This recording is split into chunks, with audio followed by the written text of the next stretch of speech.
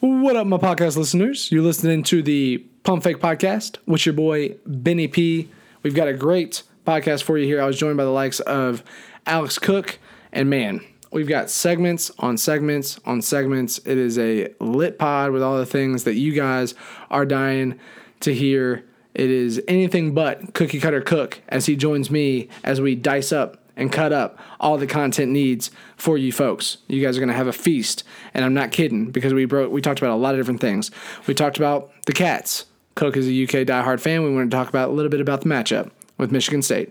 He brought in his own big data segment. Shout out to Eric J for his first big data segment and his second big data segment because it has birthed now a third big data segment. I think you guys are going to love that. I think it's actually going to be revolutionary for our league as he gives me some stats on the quarterback position and the correlation to victories in fantasy football. That is a Fight Club groundbreaker. So you're going to want to stick around for that. We also talked trade deadline, and we diagnosed the reality of the trade itch and what that may or may not look like on both your physical skin, not really, but also mentally. It's a real thing. It is diagnosable. Trade itch is a feeling that we all get, and sometimes we get on the right end of it. Sometimes we get on the back end of it. We review our trade a little bit, and we discuss that. So that was a great little segment there. Again, segment. All of your content needs are going to be met here. We move on to a different spot where we describe some teams that Cook is fearful of, but they're not the teams that you think they are. So you're going to want to stick around to hear who he is most scared of and why. We also had a breaking trade come through here. So we discussed the trade that happened between Luke and Kevin. Big stuff popping there. Really excited about that. I also created a segment to kind of hash up and mention all of the 3 to 6 record teams to the 5 and 4 record teams. And it was a segment where I gave the setting for North American power or North American struggle for fame, power, and money. And the career choice that's going to put these people in that and put these people on that career path. And it was Cook's job to designate with the record, with the storyline from each team, what career path each individual is on or taking. Very, very interesting stuff there. Super fun for us to just kind of freelance, talk, chat about that, and have some fun. See what job description Cook has given you. Really, really fun stuff. And we also took time to just thrash Evan. As every podcast, there's more than, it just is needed to thrash his managerial efforts this season, thrash Evan Shacklet a little bit.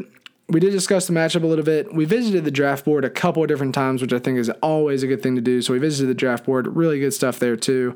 And then at the very, very end, we just we got a breaking news between me and Cook in our trade discussion. We talked about it with you guys on the back end of the podcast. So he has breaking news in our trade agreement that may or may not have gone through by the time you listen to this trade. So good stuff, a little bit of trade banter back and forth that you guys get to listen to, but top quality stuff, and that is all that we have here. So a lot of different segments. It's a long podcast, but I hope you guys enjoy it. Listen to it while you're riding in the car, while you're sitting at work. Hopefully it makes you chuckle, but you guys are great. Thank you for listening to the podcast. I love each and every one of you. See ya. The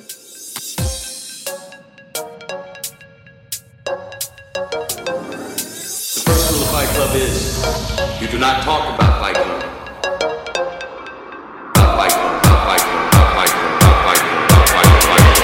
Do not talk about Fight Club.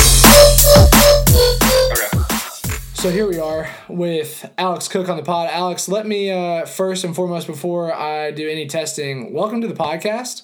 We're just really happy to have you on. Thankful for your time. Thanks for being a part of this.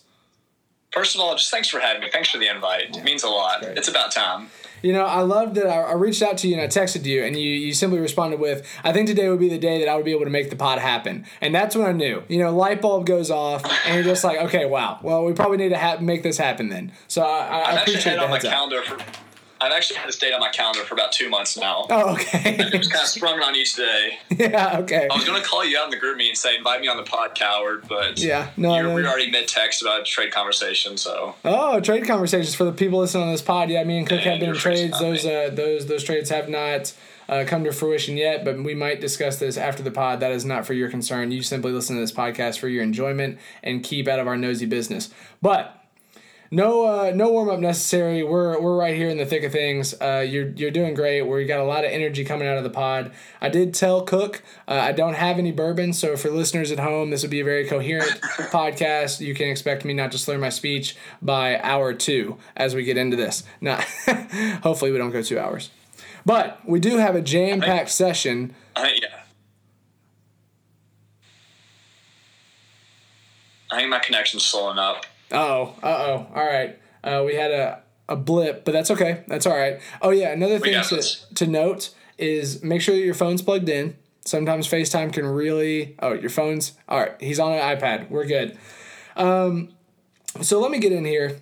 We're warmed up. We're ready to go. I want to try to get some more creative juices flowing. So if you have any more connection issues, feel free to let me know, but we're going to just get into it. I wanted to get Alex Cook's thoughts, anything but cookie cutter Cook, with us today. I want to get your thoughts on the Big Blue University of Kentucky Wildcats last night against Michigan State. Dude, I absolutely loved it. So I was talking in the NBA group me how last year I had a block exam, drove with a Duke fan to the Duke game. Wow. Sat with her to watch Duke lose or watch Duke beat us by 34. Yeah. I had to drive back home at 3, got back at 3 or 4 in the morning, had to go to class the next day. Absolutely awful, worst basketball experience of my life. Wow, okay. And this year, our defense is really good, but we also gave up a ton of open threes that they just couldn't hit down. Right. There was corner 3 after corner 3 that they just bricked. So we got to work on our communication, but we have an extremely high upside defense. Yeah. I like our point of attack. We wore out Cassius Winston. Our offense is so simplistic, though. Mm-hmm. I feel like Cal's offenses are reliant upon someone being able to take guys off the dribble. Yeah. Because right now it's just bring up the court, pass it to a wing, pass it down low. We don't get a shot. Let's work it back around. Yeah. And just swing it. Very, very simple, very predictable. Absolutely. I do think there's a lack of creativity with the offense. I have seen, and there's a play that they run, I don't know what they call it, but they dribble down the court, and the big men will flash up to the free throw line or to maybe the extended, where they straddle the 3-point line, and what happens is they do a touch pass, like they lob it up to him at the, like as they kind of are facing away from the basket, and then they touch pass it back and use that passer as the screen, or they go opposite to the opposing big man that's flashed up to use a screen. And it's very simple. It does get a pass in there. It kind of gets it out of your hands for a second, and then you get it back in your hands. You get to reevaluate where the defense is, and then you have an automatic screen there as well. Yeah. So it is essentially the introduction out of our transition into a play.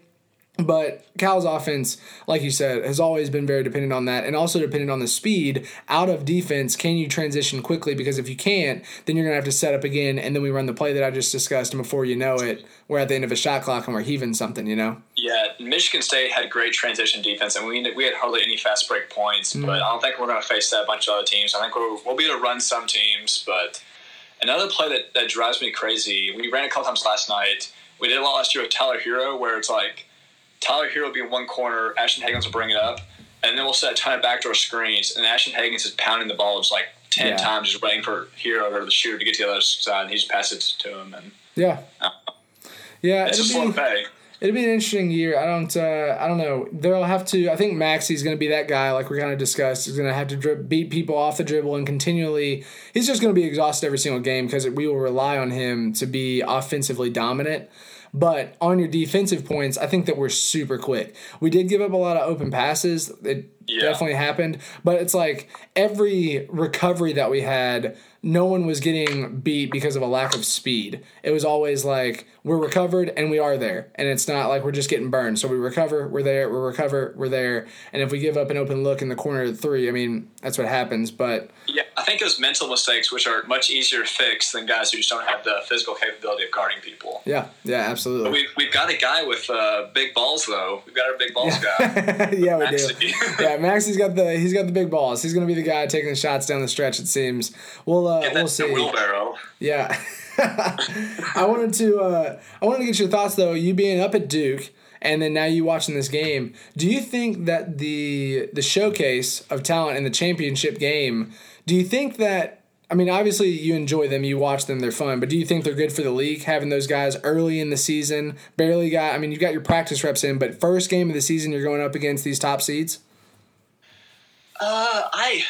I doubt the NCAA tournament weighs it too much, and I think it's more for the fans. Even though you are getting very low quality basketball, like I don't know if you watched the Duke Kansas game, but that was just so sloppy. It was pitiful. I think it's just more the excitement. I think they could do it better. I think it'd be more exciting this late in the season, but you got to have something at the beginning of the season to remind people it's college basketball time. That's true. It's a good tip-off. I will agree with that. I also think what I gain from it a whole lot is seeing a team in that first week versus some of these top teams and how that team develops and changes over the season. You don't get a better gauge. You don't get a better gauge for the UK Wildcats than when they play someone like this at the beginning of the season and we say, how did we win that game? But we did. Okay, great. And then we get back towards tournament time and we're like, oh my gosh, we're a completely different team.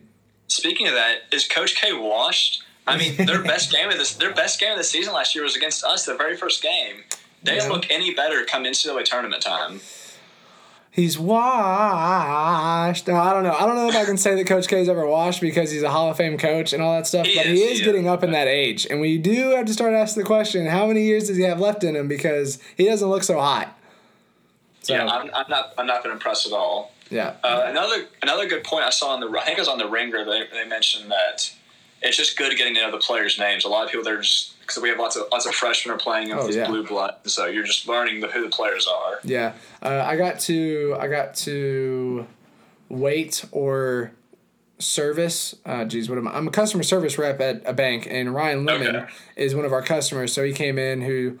I didn't know who he was at first, but he's a KSR personality, and he comes in, and he was giving us a lot of, top tier radio content based on the Cats. He's sitting here, comes in, and he's like, well, guys, I'll tell you what, with that win right there, I don't know when we see the next loss this season until maybe 9 games in, because the slate is going to be fairly simple at home. We go up against people like Eastern Kentucky. We go up against some of these, not exhibition games, but, they essentially are. The next big game is Georgia Tech, December 14th. Okay. I only know the date because I'm going to it. Mark your calendars, ladies and gentlemen, December 14th. Yeah, that's great. I'll be in Florida. Shouts out. I'm really excited for my vacation. Woo, woo. But good for you. Yeah, Fort Myers, Florida. I'll be enjoying that from the scenic view of a hot tub. You feel me? Oh, yeah, because Gap has family there, right? That's right. Aunt and uncle-in-law they have a sweet spot down in Fort Myers, so super excited. But that's dope. That's the Cats. For those of you guys who don't know, Cook is a big Cats fan, and we just wanted to use that to get our creative juices flowing as we get into this jam-packed content podcast. You know what Cook is also excited about? He's excited about big data. He's excited about the segments that we've been doing, and he decided to do some big data himself. So insert Japanese big data teacher here. In this session, let us try to understand what is big data. Big data basically refers to huge volume of data that cannot be stored and processed using the traditional approach within the given time frame. The next big question that comes to our mind is how huge this data needs to be in order to be classified as big data. And I'm going to give Cook the mic to maybe explain to us what he's found on his research in this segment of big data. Ben, I don't know if you've seen data this big before. I don't know. You just can't. It's just big data. You know what I mean, Cook? So what I did is I tried to compile for each team how many points per week they average per each position, and I tried to see if they doing just like basic regression R squared to see if that could predict how well someone was doing. Yeah, could you tell us some of the systems that you've used to compile these numbers? Purely Excel. Excel is my. I just plotted winning percentage against average points per week for each position, and so to quickly explain R squared.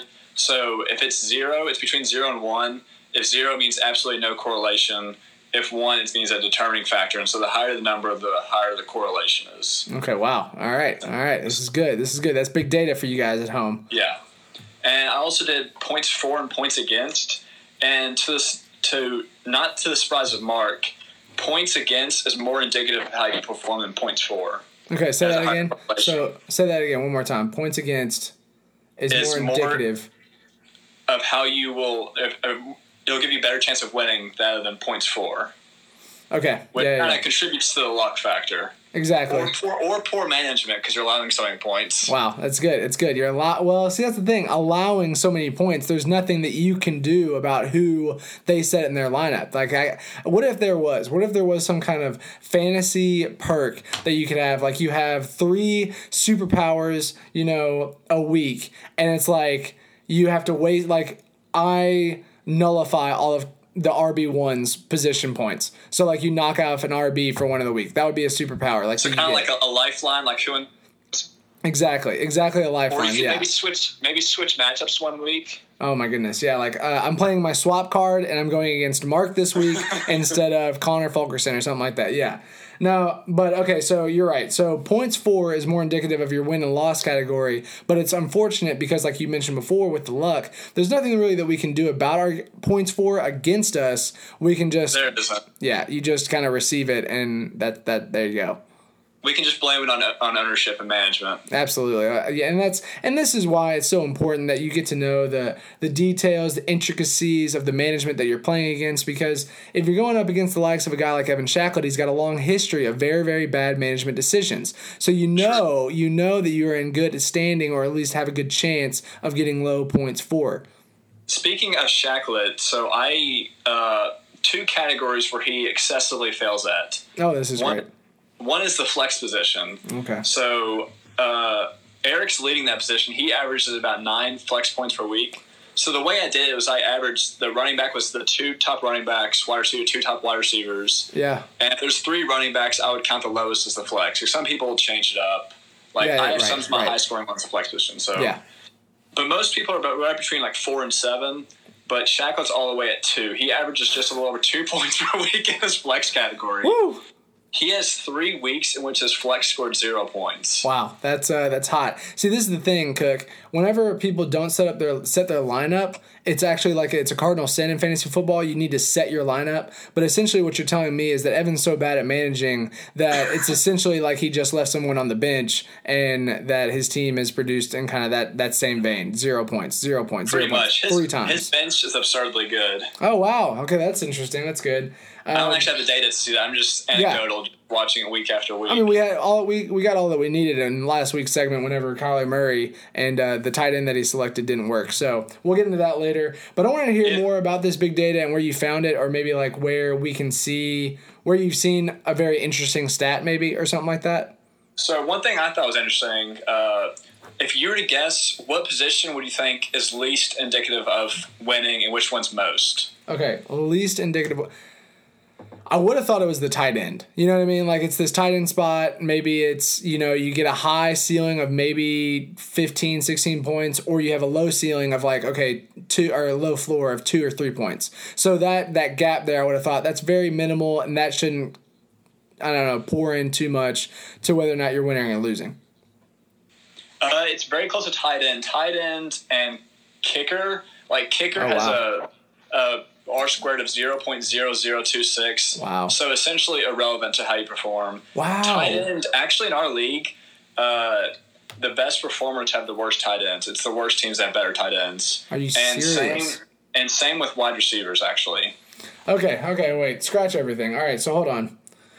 You're telling me from this data that, one, we have essentially come to the conclusion that kickers really do not offer that much. And when we started the discussion earlier, way back in Tuscaloosa, the beginning of the season, we said, should we get rid of kickers? This is data for the reality that we should get rid of kickers, yes?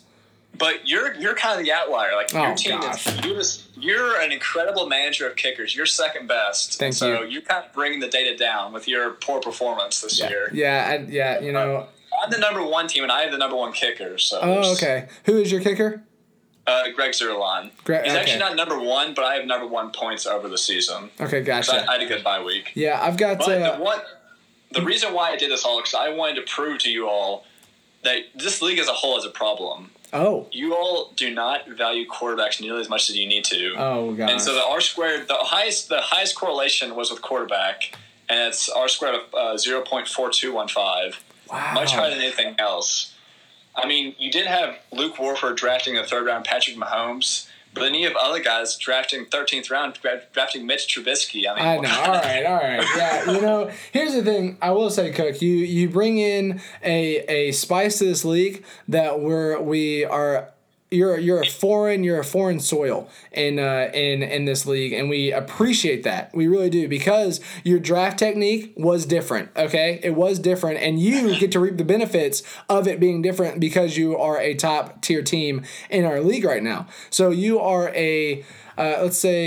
let's go to biblical terms here. You are an apostle with the good news, and you are taking it from east. You're taking it to the ends of the earth right now. And I think that we need to hear this, because here it is.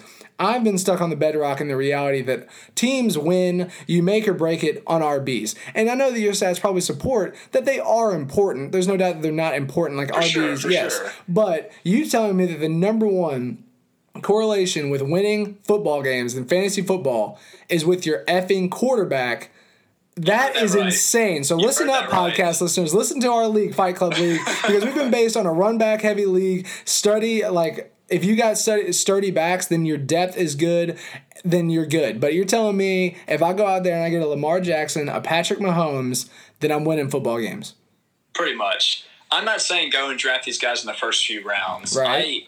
I may not even draft fourth round. I remember earlier in a podcast like a month ago, you guys went back to the draft, and third round was just stellar. It was incredible.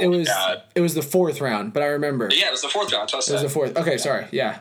And so maybe fifth is time to start drafting a quarterback. Maybe it's a little early, but 13th is just pitiful, man. All right, yeah, here's the train of thought, and I know that a lot of people were thinking the same thing as me. And now again, I am sitting 4-5, so I don't have much of a leg to stand on here. As you sit, what's your stinging team now? You're daggone 7-2, so you got a much better leg to stand on here. What I was thinking, and I will say this was an outlier kinda for this season, was that you can draft or you can waiver wire pick up depth at the quarterback position, but then whenever the Alex. Whatever his name is goes down, Cam Newton goes down, Drew Brees goes down. It was like you did get a hit on the top 10, the top tier quarterbacks in the league. When those 3 or 4 dropped out, it was like, well, crap. Now I'm digging back into the pits of quarterbackness, and I will say, I was very, very biased towards Trubisky, and he screwed me. That's my fault. So, yeah, 13th, you're absolutely correct. You do make a great point. This year has been absurd with quarterback injuries, and even like Andrew Luck going out before the season. I mean, there's probably like 10 guys that we thought were starting before the season who are no longer starting now. Yeah. And so the quarterback depth has just been shot. But one guy that wasn't even drafted in our league is now averaging 5th most points at quarterback. And he's 2 points away from being 4th, and that man is Matthew Stafford. Oh, my goodness.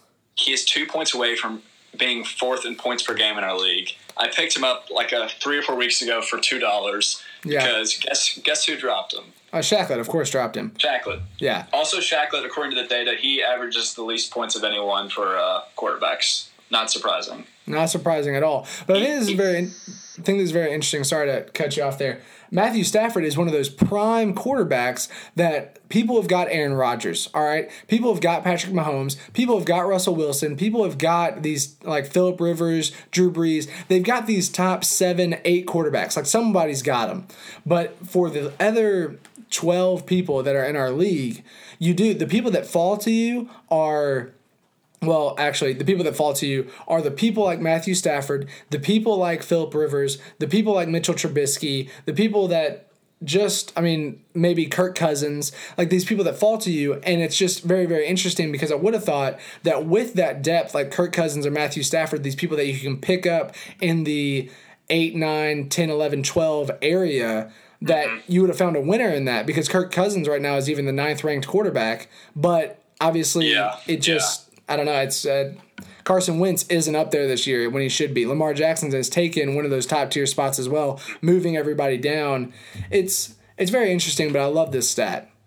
I think the dream is to find a guy. I think Matthew Stafford is in the Tony Romo vein, where he is mocked and ridiculed because he just loses games, but he puts up a ton of fancy points, and so people just undervalue him because he doesn't win games. But when it comes to he wins fantasy football games. Right. Wow. Love that. It's not about winning NFL games. It's about winning fantasy football games, people, and that's what we're after. So that's great. So, man, maybe this is the podcast that turns it all around and maybe steers our ship in the right direction in a half PPR format with 12 teams. We've got to focus more on the quarterback.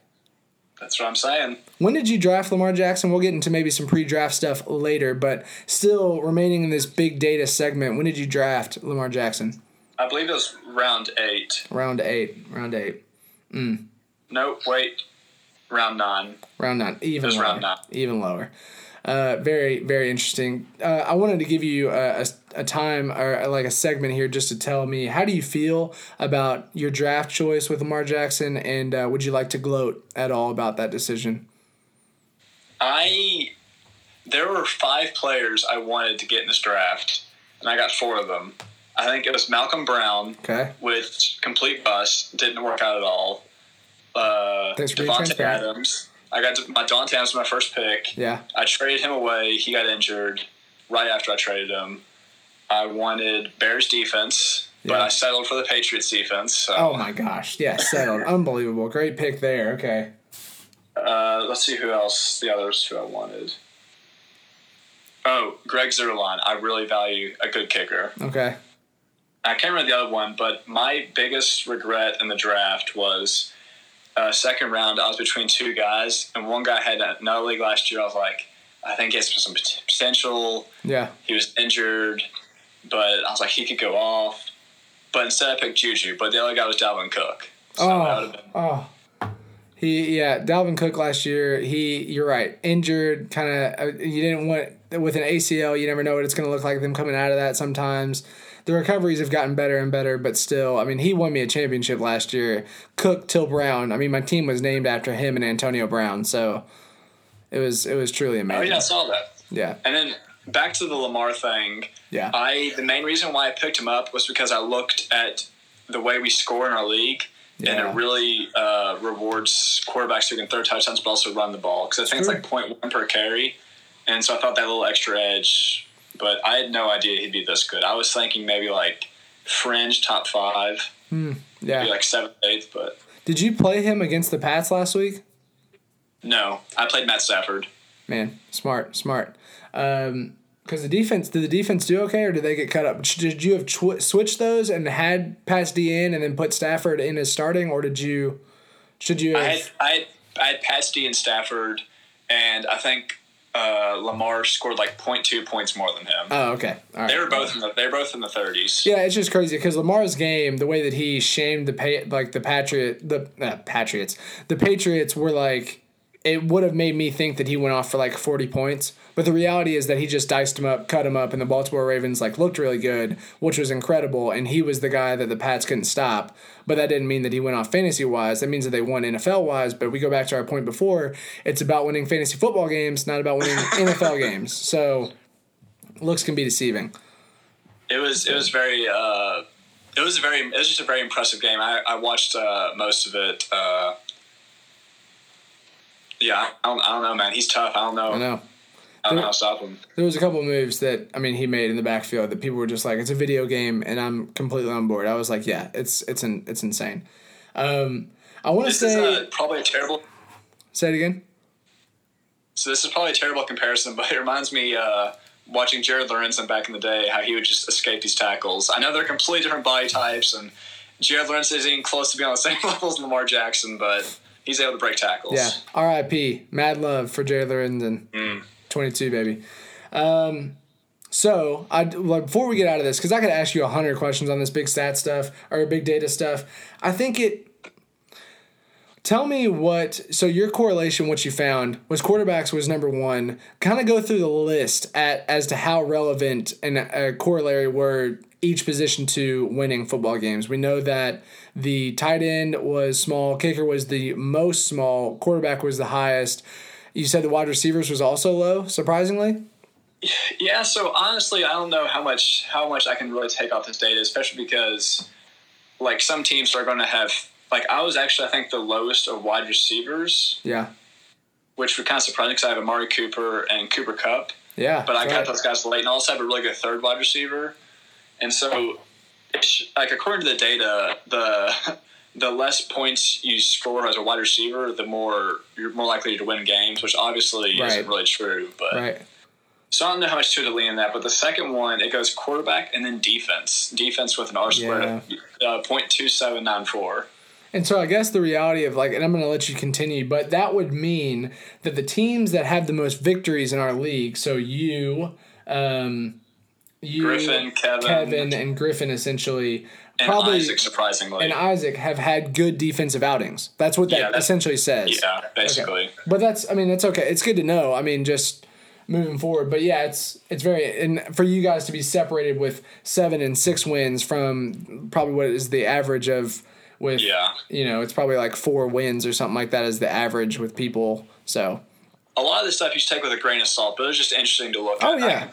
I can post the data on maybe I should post on the Facebook group. That'd be great. I put way too much work into it today. This is way too time consuming. That's the best kind of work is too much work. I know that Evan and Eric can attest. I know that this podcast is a living testament of too much work, but we appreciate it, and the league is better because of it. So thank you so much, Cook, for the big data. If you could post that, I know that we would all actually find it very, very interesting. I know Patrick is a big data supporter, so he would love that. I would love that. The likes of the league would like that. Or if you like this information just to yourself so that you can conquer the league and you keep that to yourself, I completely understand that too. That's respectable. Nah, I'll post it. There's probably a lot of outliers here, and a lot of it's probably garbage. But I was too deep into it to not finish it. That's right. I love it. Okay, we're gonna go into a segment here as we cross over. Thank you for big data segment. Another big data entrance right here, space. In this session, let us try to understand what is big data. The next big question that comes to our mind is how huge this data needs to be in order to be classified as big data. Big data.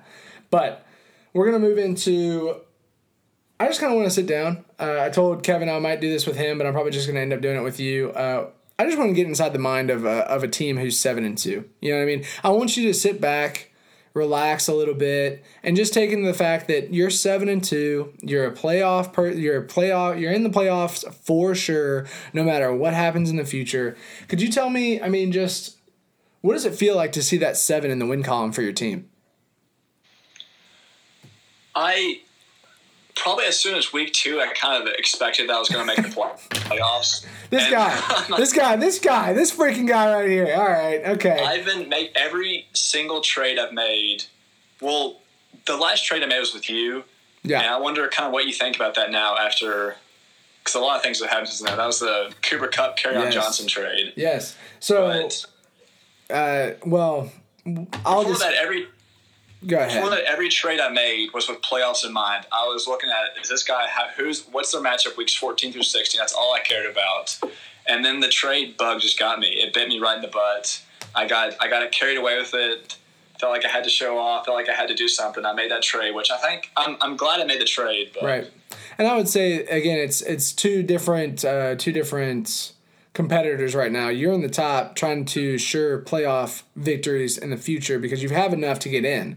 But yeah, when I look back on that trade, I don't know. It's because immediately what happened was Kupp had a bad game, the first bad game that he'd had in like 4 weeks or something like that. So it made it look good for me. But I even said in rebuttal to that is that wide receivers are volatile. Even with the Rams offense can be volatile if Goff's not slinging it well and they've got all these wide receivers. It's very up and down. And that matchup he had where he just was miserable was the 49ers defense. You're allowing the least amount of receiving yards in the league, and the Rams go against him week 16, which is the championship. So I'm kind of nervous about him. That's why I was at one point considering trading him. I almost traded him for Mike Evans, which I really regret not doing. Mike Evans is absolutely insane. That guy, 0 1 week, 40 another. He's incredible. That's absolutely insane. But our trade, I wanted to think on it. I pulled it up. It's Chris Thompson, Phillip Rivers, Cooper Kupp, Greg Olsen for Carson Wentz, Golden Tate, and Kerryon Johnson. Yeah. And Kerryon got hurt, and I dropped Phillip Rivers and Chris Thompson. So it was essentially Cooper Kupp and Greg Olsen for Carson Wentz and Golden Tate. Yeah, I think what you said was good about the trade bug is a real thing. You know what I mean? Oh. It is. Like, it happened to Tiz, and he, lives in infamy because of it now forever. But you just get the itch, and you're like, well, it's kind of, maybe it's a good move. Maybe I'm taking a little bit of risk, but it could pay off. It's just a real thing. So the league just needs to come to a concession that if you get into a deep, trough of trade thought and you find your way out of it, round of applause to you. Because when you're in it, it's hard to get out. Someone who's really good at that, they haven't worked out for him, but I feel like Evan Shacklett's really good at digging his heels in and not getting caught with the bug. Yeah, that's true. Probably in although he is absolutely brutal to try and negotiate with. I remember a month ago. I know. So I offered a trade for him. He's like, I wouldn't do that. Not only would I not do that, he said I wouldn't trade David Johnson for Kerryon Johnson and Lamar Jackson. And this is back when they were all healthy. Yeah, that's tough. Which brings us back to our trade with Kerryon Johnson now being injured. Yeah, you broke it down simply, but I think that it's worked out well for someone who needs the best wide receiver going into the playoffs. It worked out in the time for me to try to have what I believed was a good quarterback in Carson Wentz. Honestly, that hasn't panned out that well, but that's okay because I still love Carson Wentz. He did get you one win at least. Yeah, he did have one good outing. I remember that. But it's been hard because I've kept plugging away with him, thinking that he would produce or come out. But with Deshaun Jackson not spreading the field out the way that he usually does and having that deep ball threat, it really has clogged it up. And that's why Ertz's production hasn't been good. That's also why everybody else, Carson Wentz included, hasn't really jetted out as much. But we have seen a peak in Jordan Howard this season, which you've benefited from. Yeah, he's I think he's 13th in the league right now as a running back. And he started off doing nothing. Yeah, he's. Well. I was thinking I was going to trade him because I thought I was going to sell high, and he just kept going.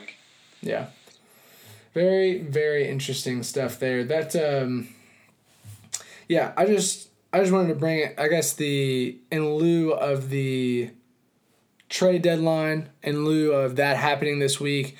There's a lot of trades in the works, I'm sure, with a lot of different people. I've talked to Patrick. I've talked to you. I've talked to Luke.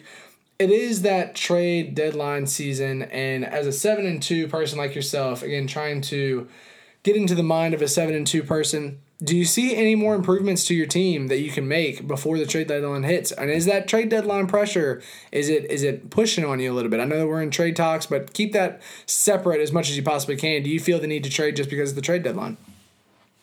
Not because of the trade deadline, but I don't want to go into it too much, but something I've been working on. I've been trying to get rid of a war chest to just improve one area, but I don't want to. Yeah, that's fine. Hand out my cards too much. So, yeah, but yeah. I've got a couple things in the works. It's fair. I think I'm one trade away from being a very, very good team. Well, you're already a very, very good team, sitting at 7-2. Do you ever just sit back in your bedroom at night and think, I'm 7-2 in a very, very intense, overly dramatic fantasy football league, and that just makes your day? Yes. I do love this league. Maybe a little bit. I love this league, but I don't think I've told you this, but I probably have traded more times this year than I ever had in my entire life. Yeah. And I started playing back in 2006 or something, so I've been playing for a dozen plus years. Always in leagues where guys would never trade, or if they're going to trade, they're offering you two pieces of crap for one good player, and so I just never did it. But yeah, this is easily the most fun I've ever had in a league. I love to hear that. It seems like the conversations have been dying down a little bit. Some of the guys who are kind of leading the charge have their teams have kind of fallen by the wayside, but I think things are picking back up again. So I'm excited to see how things are going playoff time. Yeah, I think you're right. I think as it naturally does, again, implementing what will be a universal rule hopefully next year.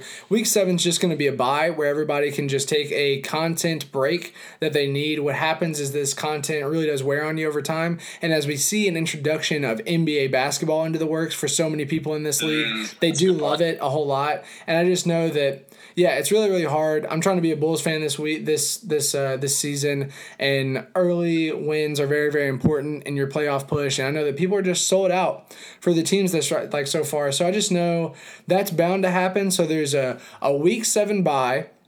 There's a week 8 resurgence because of our bye. And then there's kind of this like downtrend just a little bit as we lean into NBA, and then we uptick back towards playoffs because it gets back to intensity. You're right. We talked about it in the pod last time. People are either seeing their playoff dreams die down, so they die down, or they're seeing their playoff dreams peak, and they're just kind of like, man, I don't want to change anything. I don't want to make any noise, or they're making all the noise about it. But it's usually, it's polarizing by this point. So Kev knows, Scruff probably knows that he's in. So there's 3 people there that you don't have to give a whole lot of noise to everyone talking because your opinions have been made by your results. One thing I do love about this league is, just the idea of the toilet bowl. Because I'm going to go into the playoffs and I'm going to keep track of every single game. Because normally I'm like, okay, I'll just watch my game, don't care about anyone else. But like, I'm excited to see who's going to lose, who's going to end up in the Ziggy suit. Yeah. It'll be fun. I'm hoping to watch some football games with you guys because I'll have like a month off in December. Man, yeah, it's going to be great. It's going to be great. And I'm all on board for whenever you get in town. We need to make it happen. Sweet. So that's talking about 7-2 matchups. I do want to get off of that a little bit, not talking about trades anymore. You said, before we were talking, as we were kind of planning this all together, you said that there were a couple people that you were afraid of. And for those of you guys listening to the podcast, we're going to kind of cross over into a different segment here where we've gotten into the mind of a 7-2 player. We've talked a little bit about the trade deadline and what's going on there. Actually, on the trade deadline topic, before we move on, I want to discuss the trade that happened 2 hours ago. Yeah. So let's pull that up. It's a red alert between Like Warford and Kevin Wallace have made a trade that seems to have very monumental pieces in it. I did not see this coming at all. I did not see this coming at all either. I was in discussion with Luke about trades, but we hadn't really put anything together. What happened with Luke is that Luke was facing a situation with buys that he was trying to replace people, but then also trying to fill in a spot because he got hit hard by buys this week. So we've seen now Luke Warford is going to gain Todd Gurley. He's going to gain Michael Thomas and Devin Singletary. So Michael Thomas, Todd Gurley, those are bigger pieces. And then Kevin is going to get Juju Smith, Saquon Barkley, and Philip Lindsay already to what we thought was a very, very good team with Kevin Wallace now. Now he's got Saquon Barkley. I want to hear your thoughts on this, Cook. I think Kevin's team got worse. I think Luke won the trade. I'm really proud of Luke here. Michael Thomas, I believe he's number 1. Yeah, he's the number 1 wide receiver. He is by far the most consistent wide receiver. It's week after week, you know what you're getting out of him. Occasionally he'll go off for 30-plus points, and he's getting Drew Brees back. Devin Singletary, the last 2 games, he's had averaging about 17, 18 points. Todd Gurley has a high ceiling. I've had Juju. I don't think a good week for him is going to be 10, 11 points. I mean, that's just pathetic. Yeah. Saquon Barkley's offense, I like Danny Dimes, I guess, but I just don't trust them as a team. I don't think he's going to be a produce. I think they're going to go. Let me check their schedule. Yeah, I think as you look at the schedule, I think you're right. I think Luke won this trade. I do. I think that he won this trade with, like you said, Drew Brees coming back. The Saints offense is going to continue to tick as it's been ticking surprisingly all year, without a blip with Teddy Bridgewater stepping in, but they continue to produce. So he's got Michael Thomas, Devin Singletary, who if you compare the two, who's better, Philip Lindsay or Devin Singletary? Devin Singletary's got the momentum right now in that conversation. He does. So Devin's better than Philip. And then it's how much do you value Saquon over Todd Gurley? Now, this is probably a different league. Like, the league could discuss this 100 different ways and flip it 100 different ways. Some people believe in Todd. Some people don't. He hasn't produced like he did last week or like he has last year. Can anybody produce like he did last year? No. So is there going to be a decline? But how steep is the drop-off from Todd Gurley for Saquon Barkley? Does it make up for Juju and the Michael Thomas difference? I don't think it does. I don't think so either. I think Todd Gurley has the potential to. I feel like they. I don't know any statistics to back this up. Yeah. But I feel like the idea was in the beginning of the season to start him out slow, ease him into it. So by the beginning of the year, he was going hard, and so I think he has the potential. He has just a higher ceiling to go off. I think he has. He could be getting 20-point games throughout the rest of the season. Yeah. He has some tough matchups coming up, but I'd want to have him. Yeah. And I mean if you look at Luke's roster, I mean, he has Keenan Allen, who started off red hot. Yeah, I don't know if Philip Rivers can get him back step, but he has Michael Thomas, Austin Hooper, Patrick Mahomes. His team's getting kind of stacked. Yeah, he's 3-6, so he's got some moves that he's got to make, and that's another one of those things going into the trade deadline. What you love to see is lower tier teams. Now, unfortunately, Luke's team falls in this category because he's 3-6, but lower tier teams with stacked rosters not making the playoffs because they're trapped on a team, a sinking ship, if you will, of players that just aren't going to carry that relevance into a playoff conversation. Mm-hmm. I think he's setting himself up well, though, to be on the sidelines during the Ziggy race. And that's what really matters. That's a really good point, Cook. You're right. It's not always about making playoffs in the championship. That is ultimately what we're fighting for. But who wants to be in a freaking mascot suit running around? That's absolutely correct. Wow. So we've talked about a lot here. We talked about the Cats a little bit. We've warmed up. We talked about your big data segment. We've talked about the trade deadline. We've even discussed a trade that happened just a couple moments ago. My dog is licking his butthole, so I'm going to throw this at him real quick. Stop it! Stop it. Unbelievable. But we've gone through a lot of topics, and we've been able to cover a lot of good points here. Man, I can't believe that about the trade. I'm thrilled with that. I'm going to like it right now. And, yeah, very, very good stuff here. Very good content. But we're going to move into another segment, believe it or not. If 1, 2, 3, 3.5 segments isn't enough for you guys, we're going to dive into another one. You told me on the pod beforehand that you were afraid of two teams. Maybe you're introducing a third team into this after that trade. But two teams that you are afraid of. I'd like for you to give me... Now, this is, again, for the listeners at home, this is Alex Cook, 7-2, a completely dynamic player in this league. He's really adjusted to the league, turned the league on its head, and is making noise in all the right categories. He's afraid of two individuals. We're going to give you the first one. Who is one of those two individuals you're afraid of? One of them, he almost moved to number one on the list after his performance last week, but I didn't want to have a knee-jerk reaction, and that is Eric Johnson. Wow, Eric Johnson getting some noise. Tell me what you fear. Eric Johnson is one of three teams in the league who has never gone under 100 points. I think the lowest he's gone is like 105, and he also is one of the few teams that has potential to hit 160 or 170 in a week. Wow. You like that. I mean, obviously, with that comes consistency on his team. Is there any player on his team that maybe you've seen that you're like, I've been surprised with him this whole entire season? Oh. I mean, actually, I'm going to go with Russell Wilson. Yeah, I was going to say.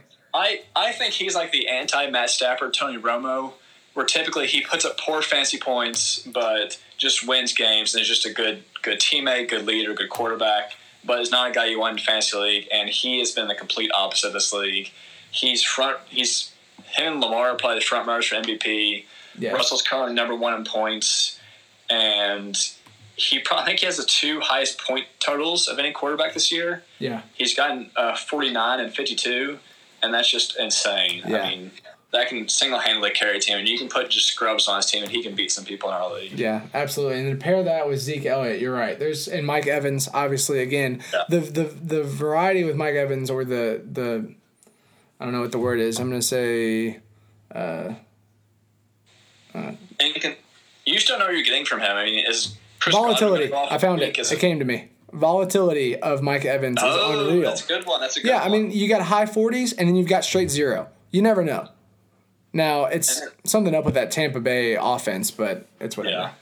And then Zeke Elliott, if I were to guess, he probably averages the most rushing yards over the past 3 or 4 years. He's incredibly consistent. Oh, absolutely. Yeah, I mean, Zeke is an absolute monster. I mean, his yard per carry is just nuts. Like, it's for these games, I can just run through a few of them. All of them but 2 are above 5. Like, it's just crazy. He's got 6 yards per carry, 5 yards per carry, 3.8, 5.2, 1.9, 6.6, 4.8, 4.1. Dang it. So there's more than that are less than 5 or whatever, but that's insane. That's insane. And the Cowboys defense is trending up from what I've seen. And so that just means he's just going to get more touches. He's going to get more time in the playing field with the defense getting stops. Yeah. Do you think that this is kind of off topic and we'll move on to another team that you fear, but do you think the Cowboys got a real chance for the Super Bowl this year with that wide receiver set that you've seen this season firsthand with Amari Cooper and the running back depth and Dak stepping up his quarterback game? Do you think Randall Cobb. They got the experienced leader, Randall Cobb. That's right. He's doing his thing. So and Jason Witten. Can they make the playoff run? I'm gonna say yes. I could see it. Yeah. I mean, I guess they have to get through the 49ers and the Seahawks. Are those the 2 main teams in the NFC? Yeah. It'll be them and the Seahawks. I could see them making the Super Bowl. I think it's reasonable. They've got a good defense too, which has also been surprising. As far as if you got a wide receiver going up against Dallas, I mean they're ranked like in the top 5 like for wide receivers, and then they've just been good in the running game too. So. Oh, and I guess New Orleans is also up there. New Orleans and Green Bay. That's true. Yeah, that's right. Yeah, very interesting. Okay, so we talk about Eric, and it's interesting because Eric is a 5-4 team, but who is your other feared, like one of your more feared teams as you sit 7-2? Who are you looking in the distance and you're like, man, I would hate to run into that guy? So I'll give an honorable mention to our boy Connor Fulkerson. Oh yeah, sure. I already knew his reputation going into the league that he was incredibly consistent, but his team has been the complete opposite of that. Yeah, you're absolutely correct. I haven't looked at it, but I would guess he has the largest range between like highest points scored and lowest points scored. Yeah. I mean, like you said, the entire team is just volatile. He's essentially Mike Evans. And Connor, if you're listening to this, buddy, we're talking to you, and we're just curious. What do you think the role of a girlfriend plays in his mental state? Do you think that he spent maybe too much time with his girlfriend and he can't focus on things that really matter like fantasy football? Or do you think I don't know. Try to help me. Does he know how to emotionally process having a girlfriend? He doesn't know how to allocate his time. He's never had this issue before. Honestly, you're given a paycheck with 120 some odd hours in a week. You got to allocate these things. Priorities are important. They're important.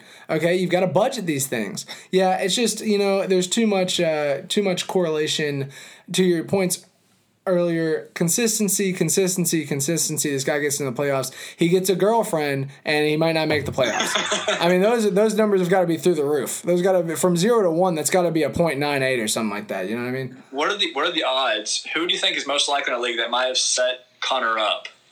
That might have intentionally set him up with a girlfriend in order to bring him down? Well, it would have been Evan Shacklett's doing if it was anybody's.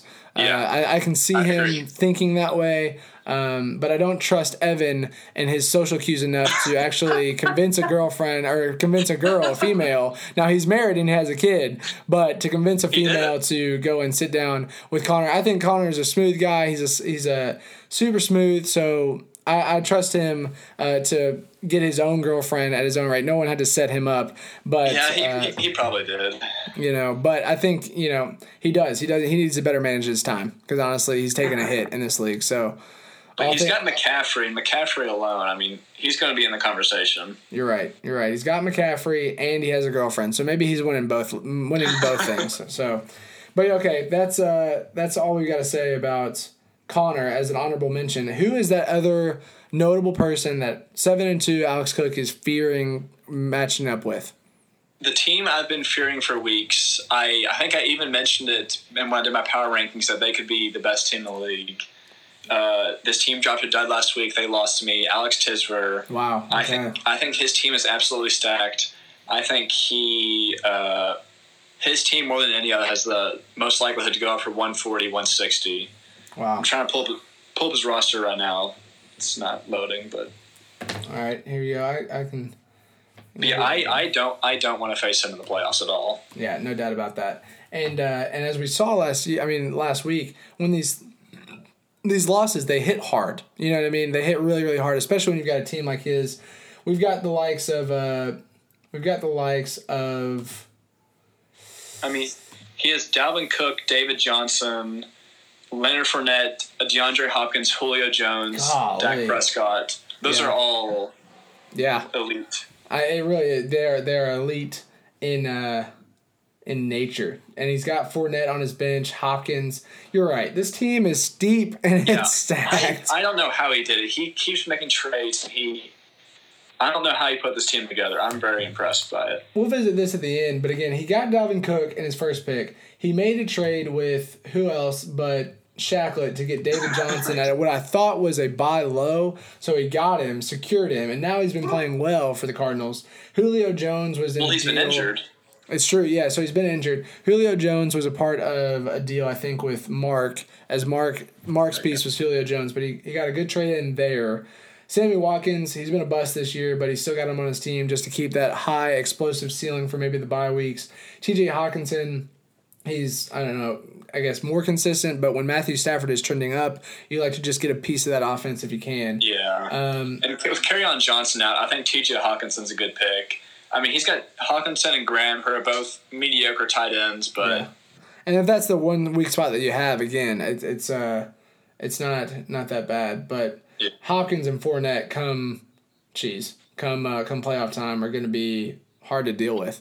So Fournette's just a workhorse. He doesn't really get many touchdowns, I don't think. But he only has one rushing touchdown this season, but he just gets an absurd amount of carries and yardage. Yeah, and it looks like Hopkins is getting back into form. I don't think he's all the way there, but there's no reason why he can't still have that high ceiling like he does. So definitely a team to be afraid of there with Tiz and Eric Johnson. But what triggers me, or what sets something off in my mental, is we've got teams that are 7-2 alongside you and Kevin Wallace, and a team that's 6-3. Isaac is also 6-3. We know that Isaac's team isn't legit. It's made of paper, and it's going to fold here soon. I mean, he's proven all the haters wrong by getting a win last week.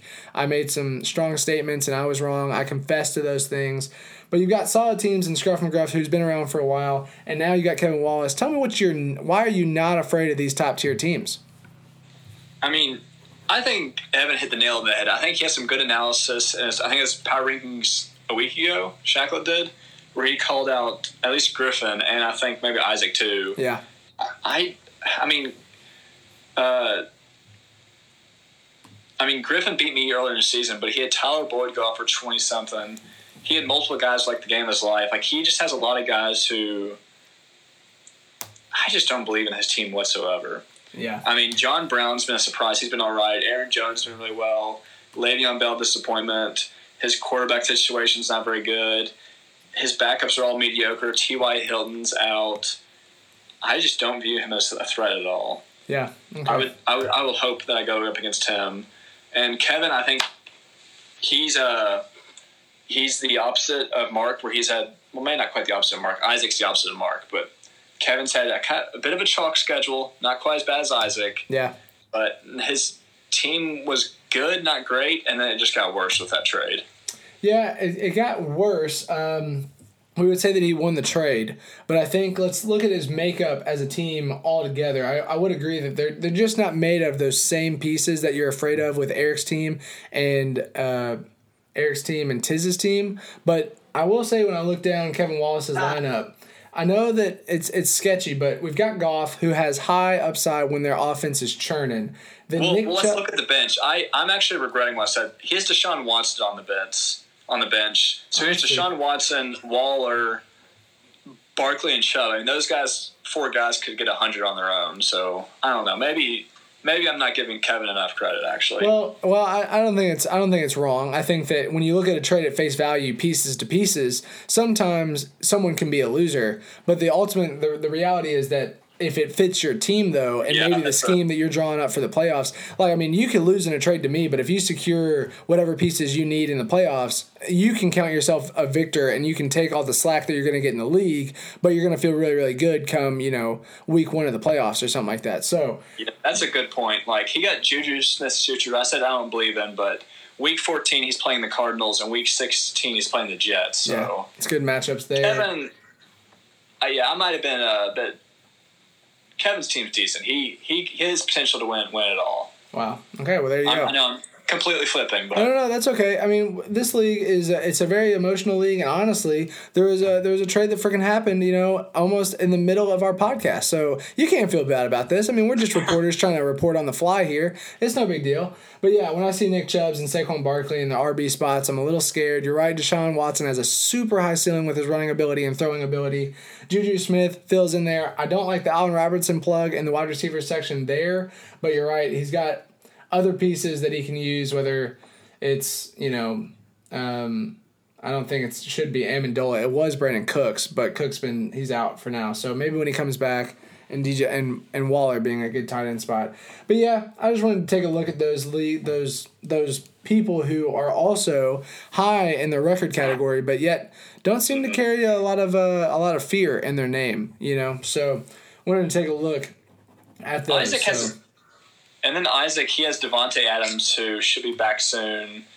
DJ Chark. He got D Breeze back. I mean, that's going to be honestly a help for him. I see him as an average team in our league. Yeah. Kittle has been outstanding, so having that piece is really, really solid. He has Julian Edelman, who's also been very, very solid on bye. It's just, I don't know. There's pieces there. We've really yet to see how Breida and Coleman work out, really. I mean, Coleman has really, really high upside, and he has great games, but he does split time. And so it's almost like if you remember a Tevin Coleman and a Devontae Freeman matchup whenever they were back in Atlanta, Devontae got most of the carries, but it hasn't shaken out with either of them yet. Who's going to get the work management and be the more like 20-point scorer, and who's going to be the more 10-point scorer? Because both of them can catch it out of the backfield, and both of them can run. So I don't know. We'll yet to see that. And he's got the same situation with Eckler and Melvin Gordon now. Yeah. So, but I mean, Eckler, he's like the third or fourth running back in our league, but that's also because they had lots of production at the very beginning of the season. Yeah, for sure. So those are those guys. Wanted to take some time to talk about them, but we're gonna continue on this segment. I've actually got I want to talk about our matchups after I do this, but what we're gonna do, I'm gonna pop you on a question, all right, okay. And I want our podcast listeners to perk up because it's gonna be off the cuff. You don't know what's coming, and I'm gonna need your creativity to make it enjoyable. So as we get into this next little segment, what we're gonna be doing is separating the teams who are 5-4 to 3-6. So there's a cluster of us. You've got Luke Warford. You've got Eric Johnson. You've got Patrick Perryman. You got Alex Tisver. Two of the teams that you fear are in this little puddle. Yeah. You've got me and you've got Connor. All right.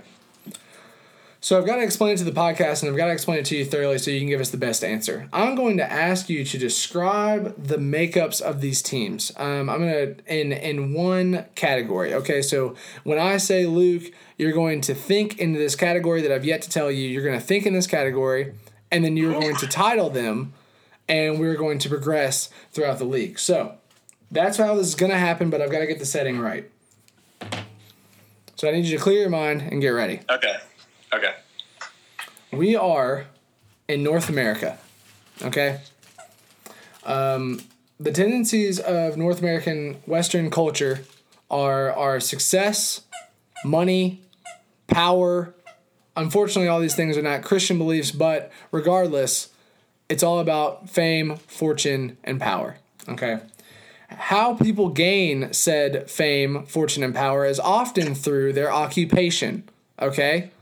Now, in a classic example, you've got me. I'm a bank teller. I'm a very lowly employee at a very small corporate business, a part of the North American system. Okay?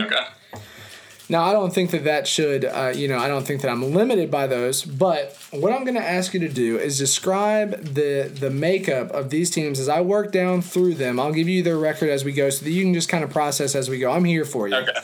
I'm going to help you get there, but I want you to describe to me what the correlation record-wise and production-wise, what the correlating job is to the record and to the genetic makeup of the team. Okay, so for example, if I were to name we'll do a really softball pitch here. Mark would be a garbage man, okay? Very low on the totem pole, not very respected, not a lot of fame, not a lot of power, not a lot of money that comes with that job. I don't know if I'd even give him that. I say fast food worker. Okay, very good. Perfect. You're already there. Yes.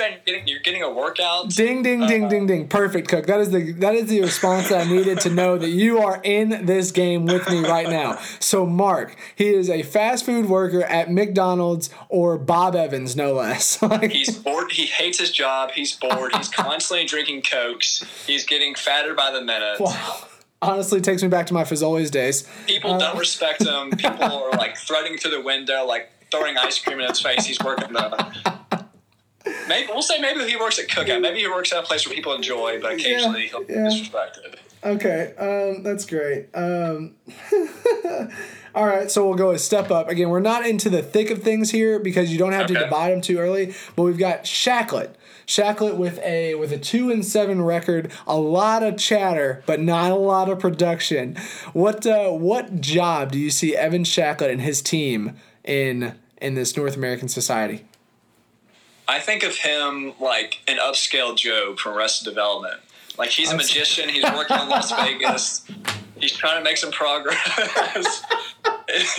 He's not a very respected magician, but he's around lots of people. He's getting lots of attention. Oh yeah. He's a street performer. Yeah. Maybe makes it viral once or twice, but ultimately doesn't really pan out. Wow, that's really good. Okay, so we've got. Oh man, he's a street magician, Evan Shacklet. Oh, it's so good. All right, so illusions, Michael, illusions. Yeah, illusions. Great Arrested Development plug, by the way. Very good there. Thank you. So we move on. We're moving our way up here. So I hope that as we progress, now that we've gotten past the bottom tier, we'll progress to what hopefully with our, the best record in this pairing is going to be 5-4, leaving Isaac again the lower of the 6-3 out of it. But 5-4, maybe they've got some respectable jobs in that middle class, but we're not there yet. We're going to start with Luke. We work our way up with a Luke Warford team. He had a hot start at the beginning of the season, so a lot of noise up front, but has kind of puttered out at a 3-6 record. Where do you think he's working in this Western culture passion or this Western culture process towards money, fame, and power? I see him as a suit. He's a young professional in a new city. Interviews great, just kills it. Parents are for money. And he just kind of has the skills to make it, but then in reality, he's not that hard of a worker. And he doesn't put forth what it needs in order to make it in this. Yeah, he was just kind of given an opportunity and who this young guy really is. Wow. Okay, there it is. Okay, that's interesting. So he came from a proud family. He was essentially cherry picked from the family loins, if you will, and didn't have much of a work ethic. So for those reasons, he hasn't panned out. Lots of good looks. Everyone just immediately we trust this guy. He's wearing a beautiful suit, nice tie. But then they come to I just don't know about this guy. He doesn't work that hard. I'm kind of to pick up the slack for him. Man, okay, wow. I love it. That's great. All right, we'll move into the what are the 4 and 5 teams. So for you podcast listeners here, we're trying to describe these people in a Western culture. I know you've been listening the whole entire time, but I just want to reevaluate as we get in here and we start to dice this up. And I want to give Cook some time for his brain to process. Okay, we're Western culture. We're striving towards money, power, and success. You're 4 and 5. Your name is Connor Fulkerson, and you're 4 and 5. You've had an illustrious past of success in your life, but yet you sit 4 and 5 in the middle tier. What job can you put on the Connor Fulkerson team? at this point in the season? I'm going to say he's maybe like a middle-tier lawyer. Oh, wow. Okay. But he met a lady. There might have been a bit of scandal there. Oh, okay. So there's some drama with the name. He lost some clients, but he still kept a lot of his big – he lost like a lot of his small clients, but he still has maintained trust with some of his big clients. And so he's still making money, and there's a potential to climb back up and build his business again. Wow. Okay. There you go. That's good. I love it. I want you to do me. My name, I'm Ben. Okay. I'm also 4 and 5. I've honestly somehow have found success wherever I'm at in this society. I probably shouldn't be at, but I'm here, and I don't know what's going to happen from here on. So you are. I'm going to say your dad from Dad's Favorites. Just okay. Wow. Terrible location.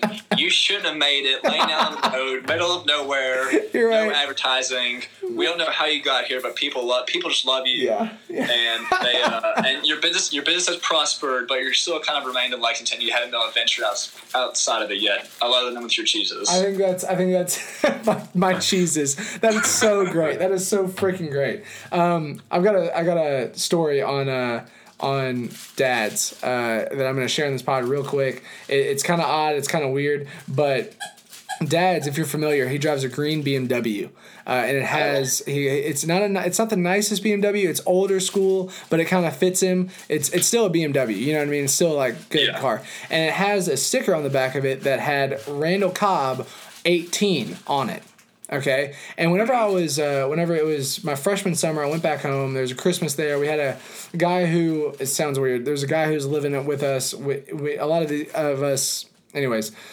A guy who was living with us, and he's a huge NFL fan, and he wanted to get me a Christmas present, so he said, if you could get any jersey, he did this in a passing conversation, and I didn't know how to answer it, so I just answered it with a UK guy. If you could have any NFL jersey, what would you have? And I said, Randall Cobb. I don't know. It was like, he's a UK guy. So I said it. He ended up getting me a $120 NFL authentic Randall Cobb jersey for the Green Bay Packers, and he gave it to me, and I never wore it. There was never a situation that I would wear it. Like what? Maybe a UK football game. I wear it, but that's it. Here's the time. We're gonna get together, like week 14, week 15, week 16. We're gonna throw in our jerseys. You're gonna pull your Randall Cobb jersey. We're going to eat buffalo chicken dip and have a good time. I love where your head's at, but here's the story.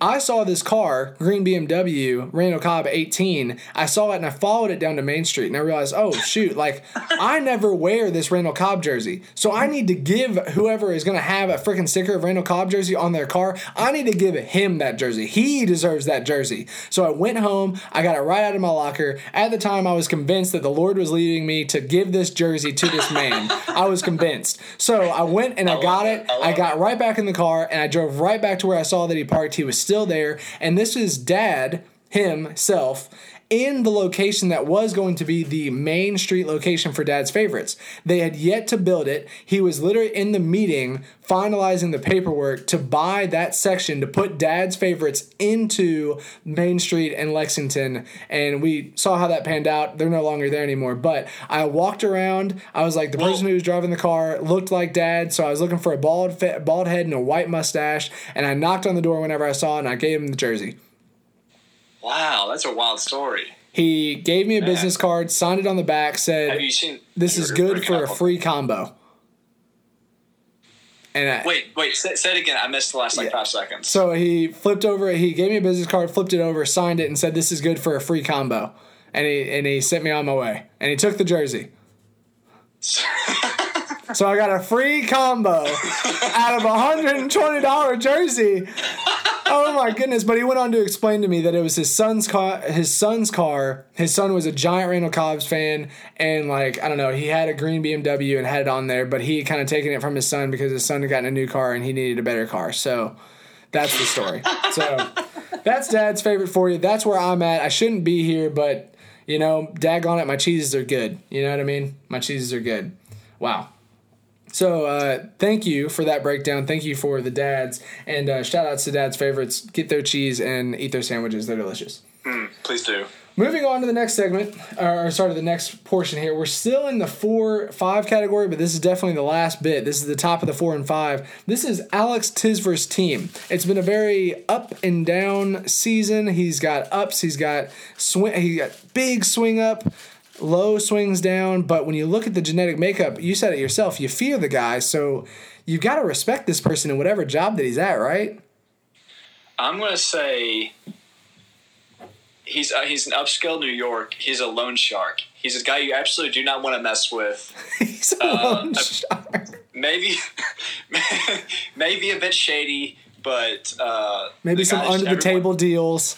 Makes some under the table deals. Maybe has a couple side jobs that he's skilled at, but marriage isn't great. But he puts on the front, If you cross him, he knows people. Yeah, okay. You don't want to. Yeah, exactly. That's it. Deals under the table. Doesn't have. I mean, he's got a wife. He's got kids. But does he really spend time with them? He's making these deals, and it's like, all right, you cross this guy. Do they know about the job? We don't really know. We don't know. Okay, all right. This is good. All right, but he's making it. He's in the middle.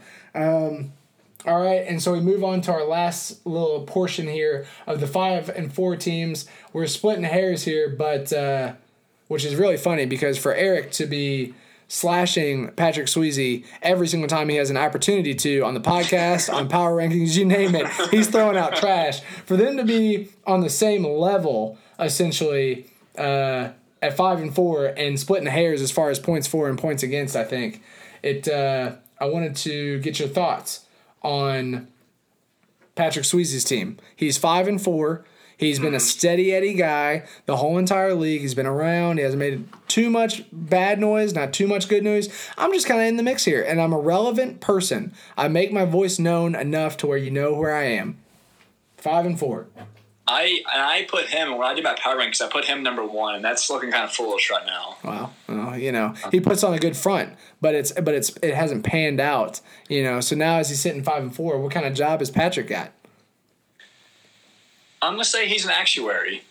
It's known for being a very, very introverted job, kind of boring. I love how specific you are with these. Like, you nail it down and you just drive it out.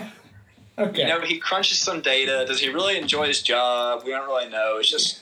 He makes good money. It's a decent lifestyle. Yeah. I don't know. Yeah, no, that's fine. His team's kind of boring. There's not much going on there. All right, shade. A little bit of shade thrown towards the. And I've never met him, so. Oh well, that's all right. Well, you're basing this off of a fantasy team, so you don't know. Yeah. But he's a great guy. Let me stick up for him. He's a fantastic guy, inside and out. So there you go. And our last part. Right here, 5 and 4. Jimmy G on the outside looking in at a 6 and 3 record. Tell me what you think about Every Day I'm Wrestling. They've had a star player. They've got a stacked team. They have been up and they've been down somehow, but they keep trending up because of all of the pieces on their team. So, what do you think about a 5 and 4 worker here? I'm going to say business owner. He owns many businesses spread across multiple states. But he put a lot of capital into it. Yeah. The investment's starting to pay off, but he lives a good life. He does lots of fun things outside of work. Wow. There you go. He travels a lot, goes on lots of vacations, and he's making it. Okay, I love it. For a 7 and 2 guy like yourself, what's your job? You and I will say you came in, you've revolutionized, you stuck to your guns, and you haven't been wrong. You're a breath of fresh air to what was stale environment. You've brought in a twist, and you've solidified yourself as a top team in this season. So what's a job look like for that kind of person? CEO of a tech company, something that's revolutionary, doing something new, something people didn't expect. You got some Bitcoin for sure. Long term, we don't know how it's going to do, but right now it's just killing it. Wow, that's perfect. That's great. All right, well, thank you for entertaining my little game. I just wanted to try to include as many people as I possibly could so that when you listen to this pod, it's not just dry and empty for you. So there's that little segment. I'm going to call it Where Do You Work At? Titled by Alex Cook. Thank you for that little tidbit there. And as we are rounding out our session here, I wanted to spend some time just to thrash Evan for just a moment. So, if we could just talk about his management. You said that you've got big data on this. I don't need you to dive too much into it, but I just wanted to highlight his poor management last week. Was supposed to start Kyler Murray. did not. Of course, Kyler Murray does go off just due to poor management all in all. And then also it was between Falls or it was between, or wait, maybe what was it? It was between, I got it. It was Eric Ebron. Ebron. Or it was Fawn? Like, what was that guy's name? It was the tight end for the Broncos. Oh. It was Noah Fant. Yeah, Font. And so he said, I'm flipping a coin. I'm going to go with Font. And now with Eric Ebron, Font goes off. Eric Ebron does not. It's just poor management through and through. Evan Shacklett, it's almost impressive how he continues to make the wrong mistake. Or mistakes. But he needs to watch Seinfeld. He needs to learn a lesson from George. He needs to take a week where he just opposite day. Every instinct he has, he needs to do the opposite of. Yeah, that's great. That might just be what he should go to next year because his trades have worked out poorly. Yes. His draft was abysmal. Yes. Even though he had a decent spot. I think he's like 5th spot. I mean, just left and right, poor decisions. Yeah, absolutely. Just want to drive home the reality that Evan Shacklett is losing a lot of respect managerially in the Fantasy Football League this season. I mean, wait, I want to look at his first 4 picks. Okay. He had David Johnson, Mike Evans, Josh Jacobs, Cooper Kupp. What? What did you just say? What did you just I just heard all that and I was like, wait, what? Yes, David Johnson, Mike Evans, Josh Jacobs, Cooper Kupp. He had 2 top 5 wide receivers. They're now gone off his team. Josh Jacobs, David Johnson, all top 10. I think they're all gone. And his picks after that were just awful. Miles Sanders, Robbie Anderson, Kalen Ballage, Cam Newton. Come on, man. Oh, my goodness. You are absolutely correct. What in the world? So what we may be able to pull away from this was he was a fantastic drafter. First 4 picks. Last 8 or last 10 were just garbage, but the first 4 he nailed it. Wow. That is absolutely insane. That's amazing. Wow.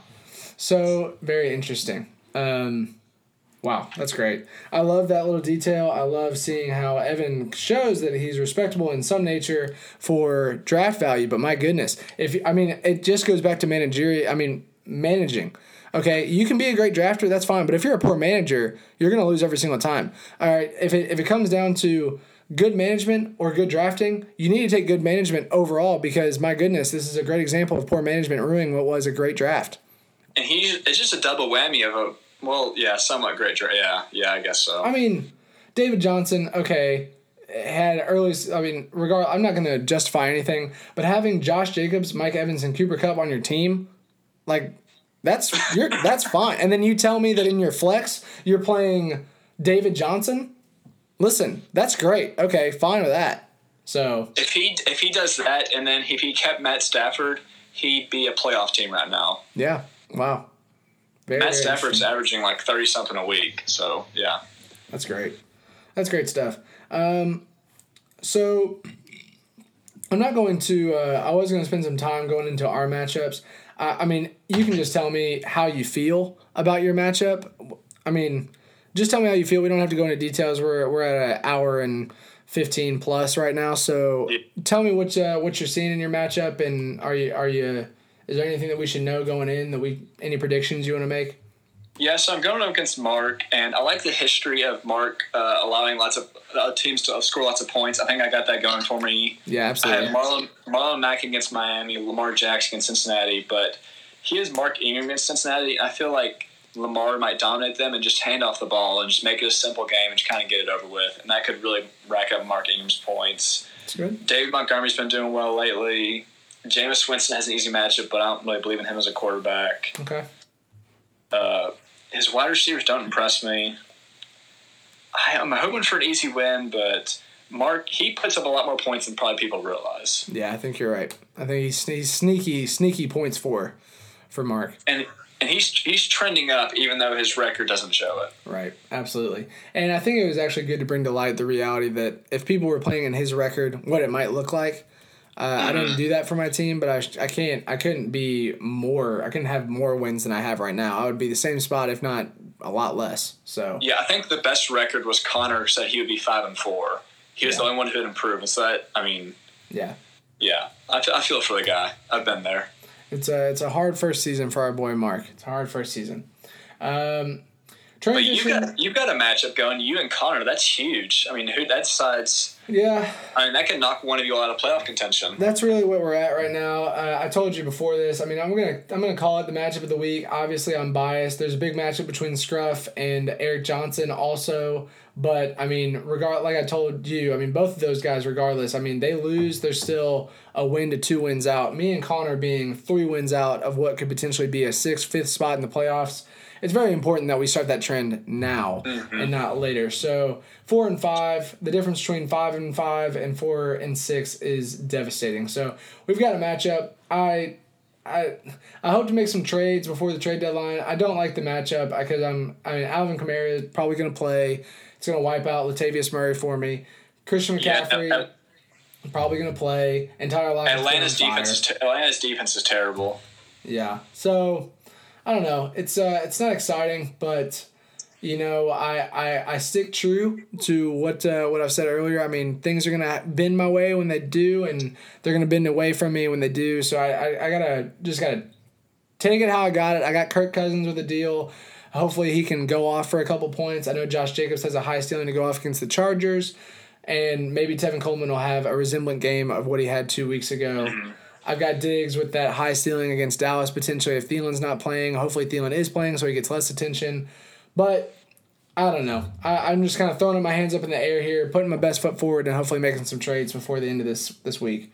I still believe in Golden Tate. He's going up against the Jets. I imagine this is the game where they're going to want to develop Danny Dimes. They're going to want to get him touches, get him throwing the ball out there. Danny Dimes. And his Evan Ingram's out, which could focus some attention on Golden Tate. Yeah, but we'll see if Shepard returns. But yeah, usually whenever Shepard's or somebody is missing, he does get those looks. I think Daniel needs to learn how to use Golden Tate because I think multiple years he's led the league in yards after the catch. Wow. And so you just got to give him those short dumps and let him work. Yeah, and it was actually interesting in the prevent defense. I was hoping that Golden Tate would get a lot of those catches right there in the lower zone portion and picking up 5-6 yards here and there. He just kept darting out. He was just from the line and then there goes Golden Tate. And I was like, what? Just sit down underneath. I know that they need a deep ball or something like that, but Golden Tate's not the deep ball guy. You go send somebody else out there. You let I don't know if that was. I imagine it was play calling. I don't know if they know how to utilize Golden Tate yet.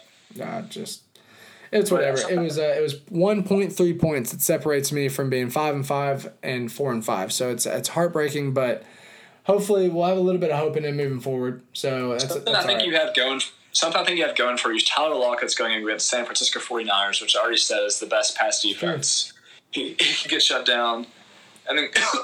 Calvin Ridley's going against the Saints, who have a good defense, but what I'm worried about there is I believe is their best cornerback Marshawn Lattimore. Maybe, and I don't know. I think their cornerback completely shut down Amari Cooper. He's going to be on Julio Jones. That might leave Calvin Ridley open to get some touches. It's a good point. It's good insight here on the pod, man. It's very interesting stuff. Like we talked about, Connor has a very volatile team, so maybe he can drop a goose egg for me on a couple of categories, and I can get away with a win. I'm hanging on by the hair of my chinny chin, so I'll do what I can, and hopefully I can get a W. So those are our matchups, though, and we've crossed off almost everything on our list here. I did want to, we're coming to a close, almost an hour and a half here. It's been a very good pod, so. Mm-hmm. Cook, thank you so much for your time. It's been fun. Thanks for being a part of this. This has been fantastic. We were talking about the draft board, and I wanted to go back to it just to discuss some things that maybe you didn't have time to discuss earlier. I don't want to go into crazy detail, but I love looking at the draft board. So if you have any findings for me, you already have some with Evan Shacklet with this crazy first 4 picks of Cooper Kupp, Josh Jacobs, Mike Evans, and David Johnson this year. Are you seeing any other trends, or have you found anything else that's been very, very interesting from that draft board? I mean, quarterback injuries have really hurt it, and then multiple injuries. If you look at 3 of the top 5 running backs that were drafted have all been injured this season, have been out multiple games, and so that just really skews things, but I think sometimes you got to go with your gut, and I think a lot of times people just rely too much on ESPN or rankings, and they have an idea of what they're talking about. But, let's look at the 4th round. Look at those guys who came off. Mark Ingram, Galladay, Lindsey, Derrick Henry, Cooper Kupp, Man. Chris Godwin, Amari Cooper. If you believe in a guy, just go for him. Because, I mean, Seriously. just because ESPN says they should go 22nd doesn't mean they're the best. Yeah, absolutely. I completely agree. Yeah, and I think that's what we talked about in the last time is after that fourth round, really, there's really not a whole lot of people that have taken off except for Austin Eckler. Like, when you look down at that fifth round, everybody kind of plays their role. I mean, Tyler Lockett was great. Tyler Lockett, Connor. Yeah. So, Tyler Lockett. But as you trend further, there's just no deep finds. Like, you find them in the top 4 or the top 5, and then after that, I mean, it really is like, I mean... Yeah. I feel like after the fourth round, there's been, like, 1 to 2 picks around that are, like, running backs, wide receivers that are just incredible. And so that begs the question, is that time to start looking at quarterbacks? It really does. I think if I'm going to learn a lesson from big data today, and if I'm going to learn a lesson from our quarterbacks, it's that maybe in that 5th or 6th round, it's time to go snag yourself like Tiz did in the 6th round. You're grabbing an Aaron Rodgers. Maybe unfortunately in a 6th round, you're grabbing a Baker Mayfield for Mark. You know, what was the beginning of the end of his season. But this year could be an outlier, and a lot of guys could have another year under the belt next year, and you could have 12 really good players. But I think probably 6 to 10 is probably your sweet range when you want to pick someone. Maybe 6 to 8 to narrow it down. Yeah, that's really good. That will conclude and wrap up our time here on the podcast, Pump Fake Pod. I have a quick anecdote. Oh, this is great. I wanted to give it to you anyways, so let me just give this. You have earned yourself a good amount of FaceTime here, my friend. Please tell us. So I had I'll save one for another day, but so I was telling my dad, he started playing in the 80s. He started playing his first time was playing in 1986, and used to handwrite everything, and you look up the newspaper the next day, like who won to catch stats. Unbelievable. But he was the first pick in the draft in 1986, and so what he did was he looked up the previous year who had the most points. Pretty reasonable, right? Right. But he didn't look up who had the most fantasy points. He looked up who scored the most points, period. And so for the first pick in the draft, he selected the Patriots kicker. Oh, my goodness. Are you serious? And so, of course, everyone immediately laughed at him. Did he win that league? Like that's when you tell me that he was the championship of that season. Like, not so much. Not so much. Next year he got Jim Kelly, though, so he was good. But yeah, that's funny. That's good. I mean, that's kind of like how I think it's like Austin McGinnis has a UK record for points scored. I think second's like Lona Sieber. Jeez. Well, that speaks to our football program just a little bit, so it's okay. It's okay. I've got high hopes, though. That's all right. Keep them high. You're a true and true UK bleed blue guy, so we respect you down there in Pikeville. Well, yeah, I guess you did have a little segment there that you wanted to tell us. I'll save it for another time. Save it for another day. I think it's really, really funny. But Pikeville, hopefully it's treating you well. We know that it's not the best times out there in Pikeville, but we're rooting for you, and we hope that whatever you do got going out there is good and wholesome, and that you're staying alive. Appreciate it. My 3rd and 4th years of med school will be rotating at some clinic, and that could be closer to Lexington. Okay. Absolutely. Well, Cook, we've loved having you in the league. I've loved having you on the pod. I'm going to kind of close this down here, but love you. Thanks for your time again, and good luck this week, man. Good luck. Oh, real quick, I want to drop some breaking news. Oh gosh, here it is. Kind of like how Mark Tice always wants a scoop. I'm going to give you the scoop. Okay, give me a scoop. I am not going to accept your trade. Okay. Breaking trade right here. We pull up the outstanding trade for those of you guys who've stuck around this long. There was talks of Diggs for Beckham, straight up just with the down season. It has been declined. It is official. It is through and through. So Cook has declined that trade. I rebuttal. And I say, sir, would you like Kerryon Johnson with Diggs for Odell Beckham potentially? As I think that Kerryon Johnson might be of value in the 14, 15, 16 weeks as he gets back at Detroit. I don't know I just don't know who I'm going to drop for my team. Okay. That's good. Well, he is injured. He is in the IR. Do you already have somebody in the IR? No, okay. I don't. It's a good offer though. Okay. Well. I could put him in the IR. I'm just saying. Now this is on the spot trade making. So a lot of pressure going on here. So I want to leave it in your court. I'm going to leave that alone. Again, I need wins now, and I need to get past bye weeks with Diggs and stuff. So I'm trying to get a wide receiver. Me and you both know he's got great matchups. I'm hoping to secure him. Maybe give you a little bit of boost there in the playoffs with carry on down the road. But we don't need to make that decision now. I'm going to shut down the pod. Me and you will continue to text after this, and we can find a conclusion whether it's today or tomorrow. So thanks for having me on, Ben. Alex, we love you. See you, man. Bye.